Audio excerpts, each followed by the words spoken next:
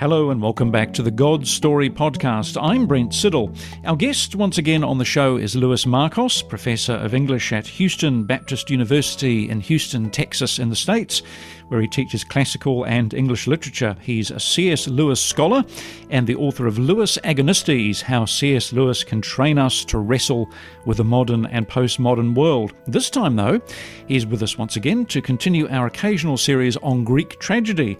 We're looking at how the great Greek tragedies point forward to the Lord Jesus Christ, for surely they do. This time, we're looking, I think this is one of my favourite Greek plays, Lewis. I just reread it to prepare for this interview. I thought it was fabulous. It's a play by Aeschylus, another play by Aeschylus called Prometheus Bound. Lewis, hi, welcome from the States. Hey, thanks, Brent. It's great to be back on, always talking about one of my favorite subjects, Greek mythology. Well, we'd love to have you talking about Greek mythology and particularly how it points to Jesus. Now, we dealt with this in the first podcast on the Oresteia, but can we just briefly go back and tell folk who was Aeschylus? Okay. Now, he was, in the 5th century BC, there are the three great playwrights, Aeschylus, Sophocles, Euripides. Sophocles is most famous, of course, for Oedipus and Antigone. Euripides wrote things like the Bacchae and Medea, but Aeschylus is the grandfather of all of them. He's a little bit older than Sophocles, about a generation older than Euripides, but he really starts things off. And from what we know about Greek tragedy, it started more as a sort of dance that people were doing dances and chants in honor of the god Dionysus, who's one of these dying and rising gods. His life is linked to the cycle of the grape. And it started, we believe, with that focus. But then later on, and if you think about it, you've probably seen choral pieces like this where they're singing songs, but then there's a speaker who is like, I remember hearing one where the person was reading famous quotes from Abraham Lincoln, and then they would sing, or maybe think of somebody reading the days of creation and then having choral. It's something like that. So they're still dancing, they're chanting, but now we've got a narrator telling us the story of Dionysus. Then we think later on they expanded to tell the stories of other gods and other heroes. But in the beginning, it was just the chorus chanting and moving rhythmically and a narrator telling the story. And somebody named Thespis, we don't have any of his plays, but we know that Thespis caused a revolution when he added an actor. So now we have the narrator, we have an actor who can interact with the chorus. And that's where our word thespian comes from, because Thespis, in a sense, invented the first actor. But we don't really get tragedy until Aeschylus comes along and gives us a second actor. That is as big a deal as when silent movies became sound movies. Because once you have two actors, there's now drama. They can interact with each other. And because there's often a leader of the chorus, sometimes those two actors can interact with the leader of the chorus. Now, along comes Sophocles and adds a third actor. And believe it or not, Greek tragedies never had more than three actors, at least no more than three actors on the stage at the same time. And you can see that starkness in the Prometheus Bound. By the time he writes the Oresteia, it is late enough that it's got the three actors. But in Prometheus Bound, it's just Prometheus interacting with people like Hermes. So very stark. The closest to it would be an opera, or maybe better yet, what's called kabuki, the No Theater of Japan, where it's very, it's very slow moving and almost pageant-like. So again, Aeschylus is really inventing drama. And we need to remember something, that only in Greece did we get drama, and only in Athens. So they had no drama in Sparta or Thebes or Corinth or any of the other places. It is an Athenian invention. Later on, it moved to Rome and other places, but they started it. And without Aeschylus, we don't really have the real birth of tragedy as dramatic. These really are fabulous plays. I've loved them since I was a student at university where I studied Greek tragedy.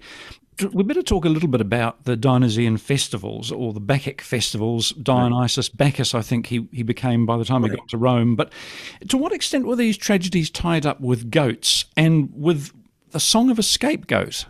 Very interesting. Okay. Greek tragedies were not performed just any time. Greek tragedies were only performed once a year at the Dionysian festival, probably about a 4-day weekend kind of thing. And 3 tragedians would each present a trilogy of 3 plays that are separate but are all united somehow. The only extant trilogy we have is the Oresteia. Though we know that Prometheus Bound was the first of a trilogy, we've lost the other 2 plays. There would also be what they called a satyr play that was like a little comic parody sort of at the end.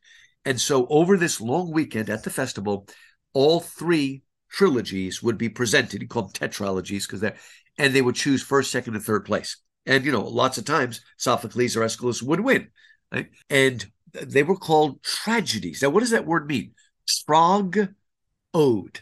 So you can recognize the eddy is ode, which means song. But trog is the Greek word for a goat.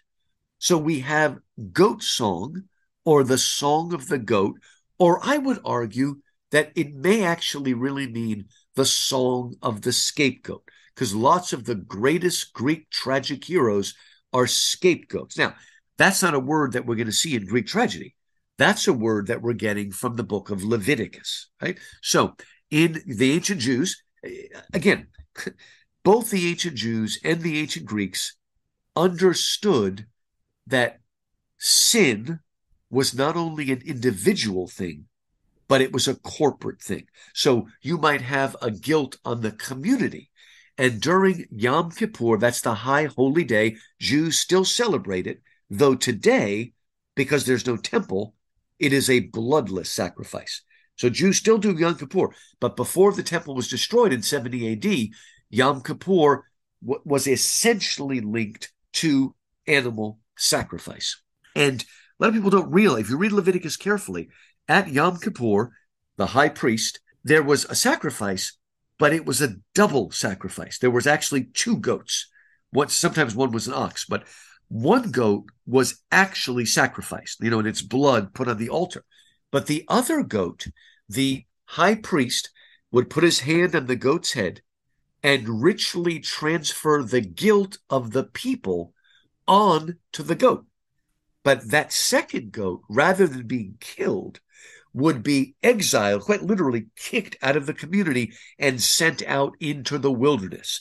And so that was the scapegoat, which in the King James becomes scapegoat, the one that bears away the sins of the community. Now, I say quickly here, the Greeks don't actually have a concept of sin, because you can't have a concept of sin unless you have a holy God that you're measuring that against. And anybody that knows a lick about Greek mythology knows the Greek gods are anything but holy, anything but a standard. But even the Greeks and Romans understood the idea of guilt. They understood the idea, we still use the word, of taboo guilt. It really comes from South Sea Islanders or something, but they understood the idea that there were certain sins like incest, or patricide, the killing of a father, matricide, the killing of a mother, fratricide, the killing of a brother. There were certain forbidden knowledge. There were certain sins or taboo crimes, let's call them, that brought a sense of guilt on the people that needed somehow to be expiated. And when they performed the Dionysian ritual, in the center of the stage where the chorus was, there was a statue to Dionysus, to Bacchus. So we know that they were done in his honor. And so that link to the scapegoat, the one that bears the ritual guilt, is clearly linked to tragedy throughout the tragedians. We better come on and look at this particular play, which is one of 3. The other 2 are lost, aren't they, I think? This Prometheus Bound. Who is Prometheus, and to what extent is he depicted as a scapegoat? And indeed, to what extent is he depicted as suffering from hubris? Very good. Now, he is a fascinating figure, Prometheus. There are some stories in which Prometheus is a man, but in almost all the stories in the most ancient legends, he is a titan. First, there were the primal deities of sky and earth, Uranos and Gaia. They produced the race of titans. The Titans were the ones that gave birth to what we call the Olympian gods, Zeus and Apollo and Hera and Athena and the ones we know, Poseidon, all that, Hades. So the Titans are the middle group, and then the Olympians are the younger group, but the Olympians end up being more powerful. Now, at one point, Kronos, who's the head of the Titans, he gained control by overthrowing his father, Uranos. And he was at first good, but Prometheus felt like Kronos, once he seized power, was becoming more tyrannical. And so when Zeus, the son of Kronos, wanted to take control, Prometheus actually took his side and helped him to win. But then Zeus started getting more tyrannical. Now, there are actually two reasons that Prometheus was punished. One reason is he knew the name of the goddess who would bear a son to Zeus who would overthrow him. And because he was now mad at Zeus, he refused to divulge the name. But there's another reason. It's the one that's better known and is at the center of it. Well, both of them are at the center of the play. And that is that as Zeus was becoming more cruel, he treated the new human race cruelly and would not help us. Particularly, he would not give us the gift of fire. He kept it to himself. Prometheus, who was a lover of man and who was angry at Zeus, decided to put himself at risk and steal the fire from Zeus to give it to man. So he is a benefactor of man. Now, obviously, fire allows us to cook our food, to warm our homes, to ward off wild animals. But fire means more than that in the myth, and especially in the play, Aeschylus wrote, Prometheus Bound. It is also the crucible of creativity. Without fire, there is no woodworking, no metal making, no glass blowing. In a sense, all pottery, all of it is coming out of the gift of fire. And in the play, Prometheus claims not only to have given us the gift of creativity, but to have taught us things like language and agriculture and stuff like that. So Prometheus is the friend of man. Well, to punish Prometheus for giving man the fire, and also to punish him for not divulging the name. By the way, Prometheus is two Greek words that mean forethought. So that's why Prometheus knows the future. His name means forethought. By the way, he had a brother named Epimetheus, whose name means afterthought, and he's the guy that married Pandora, the little girl with the box. But that's another story. Prometheus was a little bit brighter.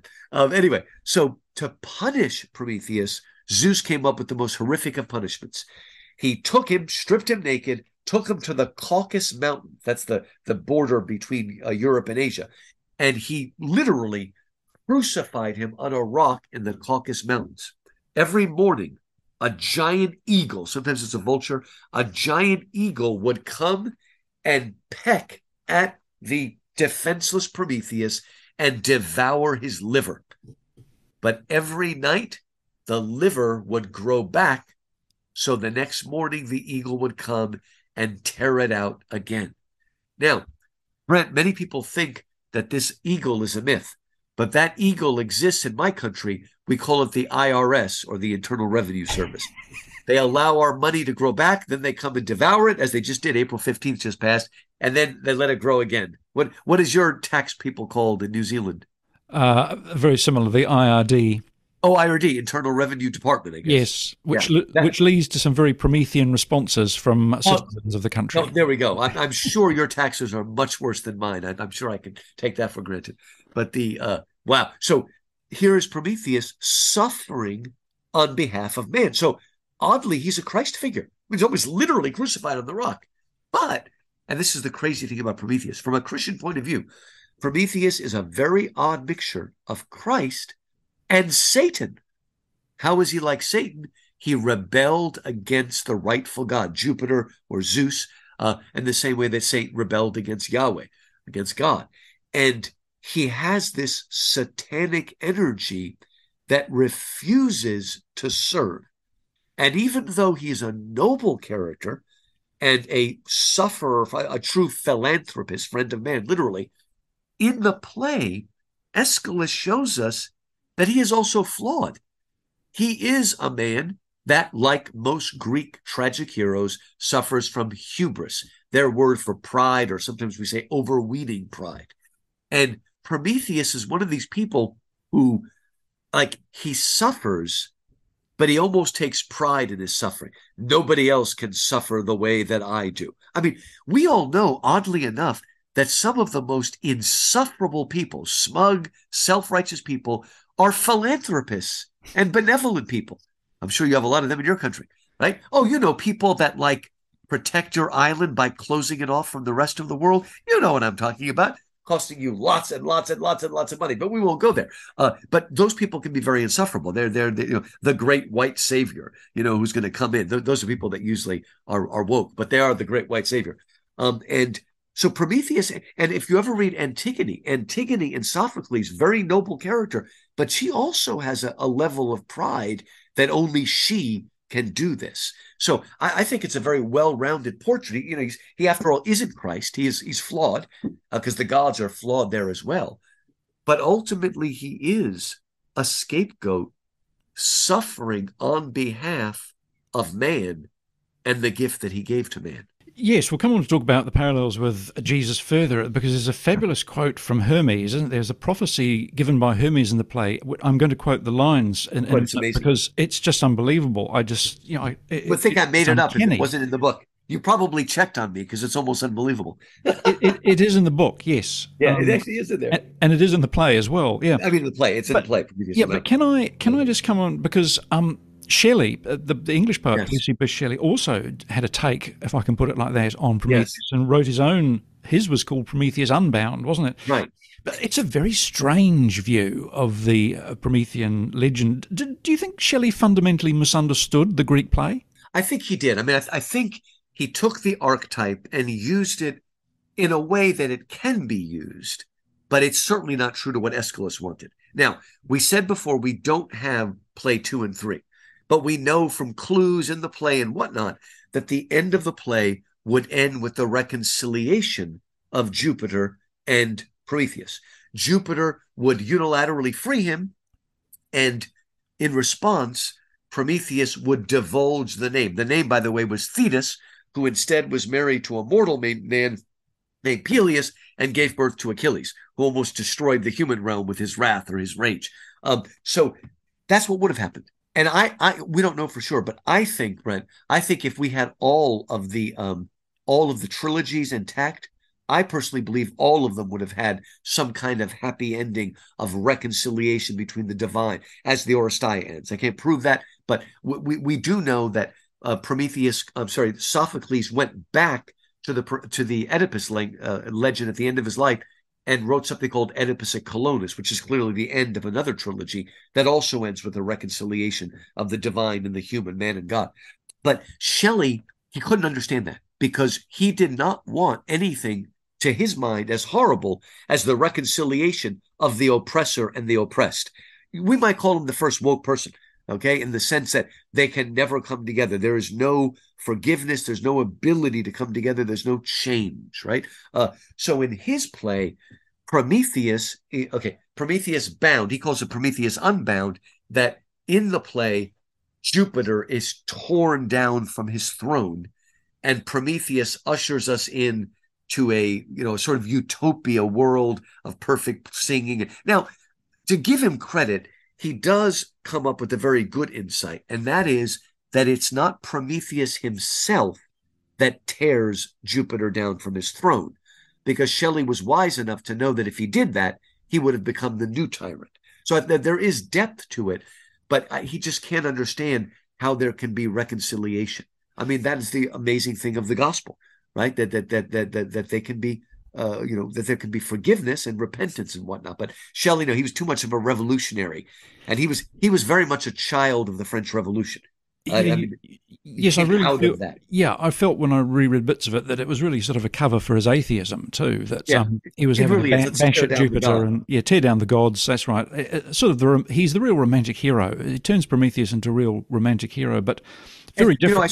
I should mention quickly, Brent, that the Romantics, particularly Shelley and Blake, who were the more extreme Romantics, they, like all Romantic poets, they loved Milton's Paradise Lost. Mm. But interestingly, Shelley and Blake both, when they went back and reread the play, they decided the real hero of Paradise Lost was Satan, because he's the one that had the satanic energy, that refused to serve, that fought against Jehovah, whom they saw as a tyrant. And in fact, Shelley in the preface to Prometheus Unbound says that Milton's Satan is morally superior to his Jehovah. And Blake said that Milton was of the devil's party without knowing it, which is why his Satan is more exciting than his Jesus or his God. I think Milton would have had quite a lot to say about that, actually. But do you know, Brent, if somebody wrote a book to try to get back to a proper reading of Paradise Lost, it might be called The Preface to Paradise Lost by our very own C.S. Lewis. Yes. So he wrote a book, a Preface to Paradise Lost, and it's still read today. It's a very good book that, tries to reread Milton on his own terms and not say something so absurd that a traitor could be the hero. He could be an anti-hero, but certainly not the hero. Yeah, I love Milton. I love Paradise Lost. Can we come and talk about Io? Is she pronounced Io? Usually Io. Io, sorry. At least in American English. We say Io. Yeah. In what ways are both Prometheus and Io scapegoats? Because she's been scapegoated as well, hasn't she? This is a very interesting thing, and this character does not appear in Shelley's play, right? There are parts where Prometheus speaks to different characters that come and talk to him, Poseidon and Hermes and stuff like that. But in the middle of the play, something happens that you're not expecting. There's a character named Io, and Zeus has a rather wild extracurricular love affair, and he's always seducing these earthly women who are then punished by Zeus's wife, Hera, right? He always blames the lady. And Io was somebody that he seduced, and when he saw his wife coming to hide her, he turned her into a cow, right? And then Hera kind of suspected it, so she took the cow and put it in her pasture and had it guarded and all this sort of stuff. Well, in the end, poor Io is chased away with this, you might call it a gadfly. It's almost like the Furies, this gadfly chasing her to run away and run away and run away. And she herself is a sort of she is a female scapegoat, and Prometheus is a male scapegoat for the tyranny of Zeus at this point. He will eventually become a just and civilized god, but partly through what's going on here with it. And so she's being chased, unable to stop. Same thing happens to Orestes, really, in the play. But a lot of people don't know, Io would eventually go to Egypt to become the mother of the pharaohs. And one of her descendants in the 13th generation would be Hercules, or Heracles, as the Greeks called him. And Hercules would be the one appointed to break the chain, kill the eagle, break the chain, and set free Prometheus. Sort of amazing story. But again, what we see are two people that have been, Io and Prometheus, mistreated by unjust authority, and they suffer that in their body, but it will lead to reconciliation when Io's descendant will set free Prometheus and usher in a civilized Zeus. Yeah, she's a beautifully written character, Io, I think, and Prometheus sympathises with her and helps her, goes out of his way to help her, because he can foresee what will happen to her, doesn't he? We've only got about a few minutes left. We'd better deal with Hermes. Yes, Hermes prophecy. Now, I've got it written here. And of this pain, this is what Hermes prophesies about Prometheus. And of this pain do not expect an end until some god shall show himself successor to take your tortures for himself and willingly go down to lightless Hades and the shadows of Tartarus depths. Now that is, to my mind, is quite staggering. That's written 500 years before Jesus. Yep. Yeah. And what's now, on the literal level, okay, Hercules would be the one to set him free. And Hercules, most people know that there were these things called the 12 labors of Hercules. One of the labors of Hercules was to go to Hades, the underworld, and kidnap Cerberus, who is the three-headed hound of hell. And he put a noose around him and took him back up to the air. He let him go back down. Now, here's the cool thing. So this is one of these things that's not 100% clear in Scripture, but most people believe it. It appears in what we call the Apostles' Creed, that in between Jesus' crucifixion and resurrection, what was he doing in between? Well, the belief is that maybe Holy Saturday or early Sunday morning, Jesus went down into hell, broke down the doors of hell, and rescued the righteous people of the Old Testament: Adam, Eve, Moses, Abraham, David, Solomon, leading up to John the Baptist, and took these people up with him to heaven. That event is known as the harrowing of hell. Now, here's this crazy thing. It is Hercules, right? The one who will harrow hell will set you free. But again, as you read it, it says, until God shall show himself successor to take your tortures for himself. That's not exactly what Hercules does. And willing go down to lightless Hades and the shadows of Tartarus. Now, here's something cool. Hades in the Greek world is really like Sheol. Hades itself is not a place of torment. It's just kind of miserable. Everybody walks around. There's no life. In America, we call this Detroit. They walk around with no hope of any kind, right? But the Greeks, poor old Detroit. For Detroit, I've never been to Detroit. What is the Detroit of New Zealand? Oh, oh no! I'm going to I'd get myself into trouble if I ventured to even answer that question. Okay, maybe the answer is Australia. Australia. Yeah. Well, okay. All right. We'll go with that one. Over there. Yeah. Anyway, so but the Greeks understood that way down deep in Hades was a place called Tartarus, and that's where the punishments were for the evil criminals, right? And also that's where the rebellious Titans were chained by Zeus when they were rebellious. Now, here's something cool. In the New Testament, I'm going to talk about in the New Testament, half the time Jesus talks about hell, he uses the word Hades, which is the equivalent of Sheol.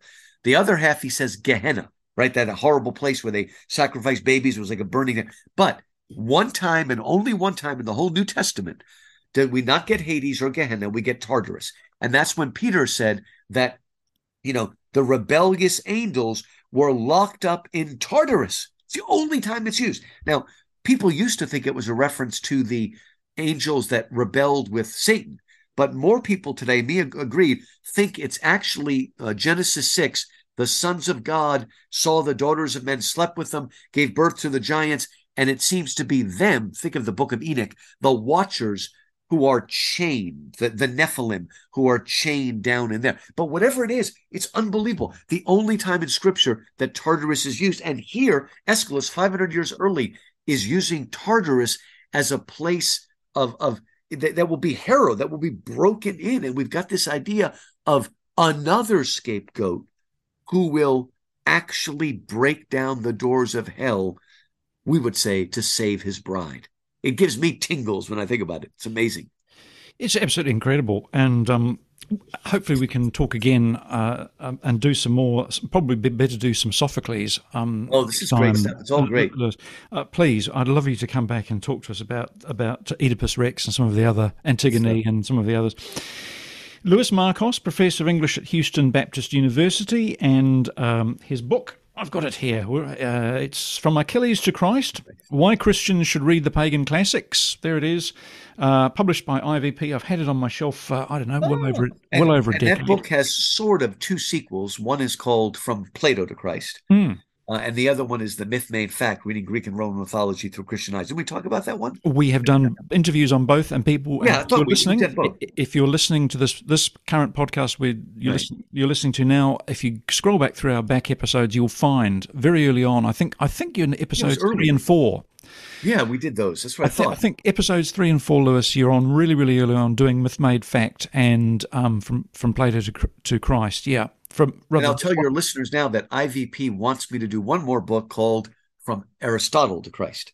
Oh, you should. So I'm going to start. Yeah, Aristotle's a little bit drier than Plato, but You've I'm got starting to. to go through all of that, and because that's another one hugely influential, particularly on our views of things like morality and virtue. I think Very Aristotle was a fantastic philosopher. great mind. It's like he came out of nowhere. This mind out of nowhere. Yeah. Great. Oh, you've got to. I'm thrilled about that. I hope that goes ahead, and that should be fantastic. We'll look forward to that one. So until we meet again, Lewis, thank you so much. And thanks to our creative team at Liquid Edge who sponsor this podcast and who take care of things behind the scenes. Thank you, Lewis. Thank you. We hope you've enjoyed this episode of the God Story Podcast. To ensure you never miss an episode, please subscribe. And if you're enjoying the podcast, please take a moment to give us a rating and leave a review. This will help more people discover God's story for themselves. If you'd like to get in touch or learn more, please visit godstorypodcast.com. We'd love to hear from you. That's godstorypodcast.com.